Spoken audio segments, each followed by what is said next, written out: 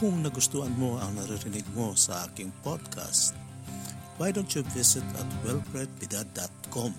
wellbredbidad.com, small letters lahat yan. wellbredbidad.com, kasi marami pa akong mga tutorials, marami akong mga articles doon at mga links sa mga websites where you will develop more skills in thesis writing. Registration is free, no? Walang bayad yung registration. So you just go to members login, no? Magpa-member ka doon sa aking website. Once you become a member, you will receive emails regarding new developments sa aking podcast, mga new articles that I will be posting, including exercises that you can, do at home. Pwede mong gawin sa bahay mo at doon mag-practice ka na mag-practice, and then you can send that or email that to me for some comments and suggestions. wellbredbidad.com, Tandaan nyo, small letters lahat yan. wellbredbidad.com, and then try to register there. Do it now para matapos ka na sa iyong thesis at sa iyong dissertation. Maraming salamat sa pakikinig sa aking podcast. Good day.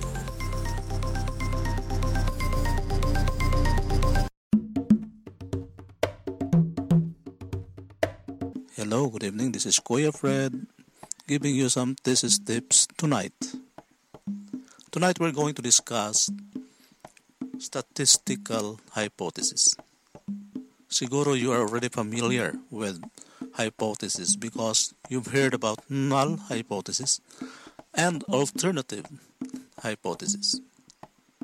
But first of all, we have to understand what is a hypothesis. Well, a hypothesis, my friend, is just a guess, a calculated guess about the relationship between two variables. Halimbawa, you have a hypothesis that if a person becomes fat, he will have high blood pressure. So in that case, meron kang dalawang variables. One is the weight of the person, and the other is blood pressure. And so your hypothesis is that there is a relationship between weight and blood pressure. Meron kang hypothesis. Now you can explain the relationship between weight and blood pressure by stating it in a null hypothesis. And you say there is no relationship between weight and blood pressure. That is a null hypothesis. And the alternative hypothesis is,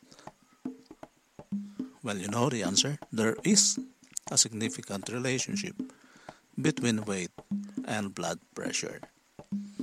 So, ganun lang ho kadali ang pagkaintindi natin between the null and the alternative hypothesis. Now, the relationship between the two you can have three possible relationships. The first one is a non-directional relationship. You can say there is a relationship between weight and blood pressure. Notice that there is no claim for a directional relationship between the two. You're not saying that there is a relationship. You're just saying that there is a relationship, but you're not saying whether it is a positive or a negative relationship. So if you make it positive, if you say there is a positive relationship, you would say it like this: as weight increases, blood pressure also increases. That is a positive relationship. So sabay sila mag-increase. Well, if you make it negative, you would say as weight increases, blood pressure decreases. That is a negative hypothesis. The purpose of statistics is to either prove that the hypothesis or is true or false. Dalawa lang ho ang gusto niyang i-prove.